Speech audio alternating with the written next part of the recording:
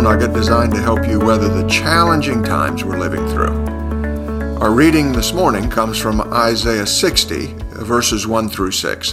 And the word of the Lord says this: Arise, shine, for your light has come, and the glory of the Lord is risen upon you. For behold, the darkness shall cover the earth, and the thick darkness the peoples. But the Lord will arise upon you, and his glory will be seen upon you. And nations shall come to your light, and kings to the brightness of your rising. Lift up your eyes all around and see. They all gather together. They come to you. Your sons shall come from afar, and your daughters shall be carried on the hip. And then you shall see and be radiant, and your heart shall thrill and exult, because the abundance of the sea shall be turned to you. The wealth of the nations shall come upon you. A multitude of camels shall cover you, the young camels of Midian and Ephah. All those from Sheba shall come.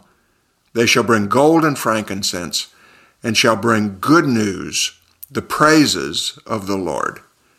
This is the word of the Lord. Let's just pray and ask him to help us understand. Lord, we thank you for the privilege of reading your word and studying your word and being fed by your word. We pray that you'll help us today to be nourished and encouraged. We thank you in Jesus' name. Amen. I want to talk to you today about the final glory. You know, every good story holds the reader's attention right to the end. A compelling story commands your attention right to the very last line that the author has written. So, do you ever wonder how the story that you're living is going to turn out? You have to admit, it's a pretty compelling story, at least as far as you're concerned. And if you're a follower of Jesus, it's part of an even more compelling, bigger story. The story that God spoke to Abraham about in Genesis 12, verses 1 through 3. The scripture tells us that the Lord said to Abraham, Go from your country and your kindred and your father's house to the land that I will show you. And I will make of you a great nation, and I will bless you and make your name great, so that you will be a blessing. And I'll bless those who bless you, and him who dishonors you I will curse. And in you all the families of the earth shall be blessed. You know, by putting our faith in Christ, we have joined that story. We're now grafted into God's big story. And the passage that we have before us tells us how it all comes out, how all the families of the earth shall be blessed. And here's how Isaiah 60 tells us the story will finish. Verse 1 tells us that it finishes with rejoicing, because the glory of the Lord is risen upon you, says the text. It finishes with all who put their faith in him, shining with his glory. Now that's the first thing that you need to know. Because you're his, you're going to finish your story reflecting his glory for all of eternity. Verse 2 tells us that there'll be a separation between darkness and light in that day, and that light will overcome the darkness.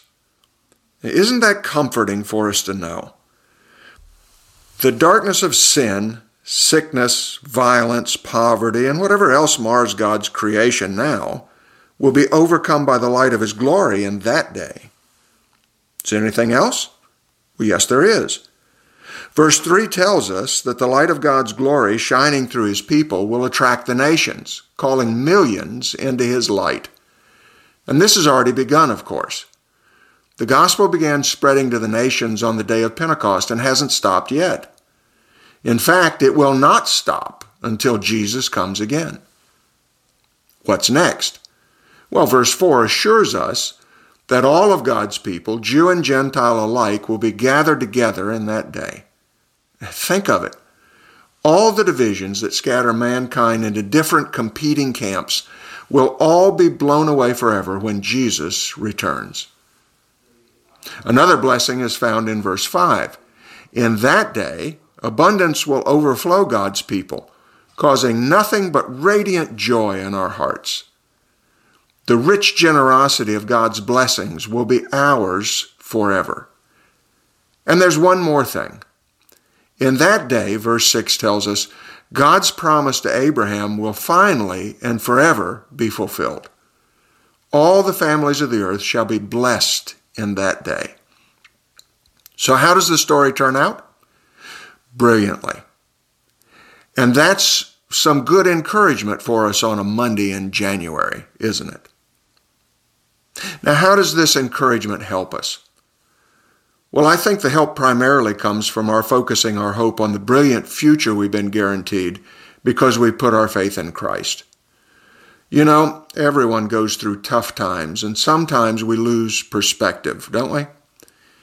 Life seems depressing, the future sketchy, the legendary glass of life only half full. What we need in moments like this is the assurance that our story isn't going to stay mired in the mud forever. A day is coming when the sun is going to shine on us in God's presence, and that for all of eternity. I don't know where you're at today. Maybe on the mountaintop, maybe down in the dumps. But one thing I know with certainty, if you're a follower of Jesus, you can look up.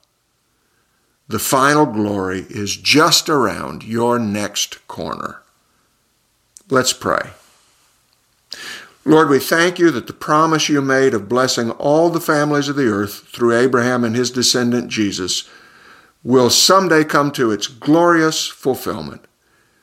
And we wait eagerly for that day. Help us to keep our eyes on the prize as we wait its coming. In Jesus' name we pray. Amen. Well, thanks for joining us again today. Join us Sundays for our online service at 9 a.m., or our on-site services at 9 or 11 a.m. And we also have an on-site evening service at 6 p.m. Check out the App Store on your iPhone or the Play Store on your Android mobile device to download our BFC app. Search for BFC Sebring to get your copy. Thanks again for joining us.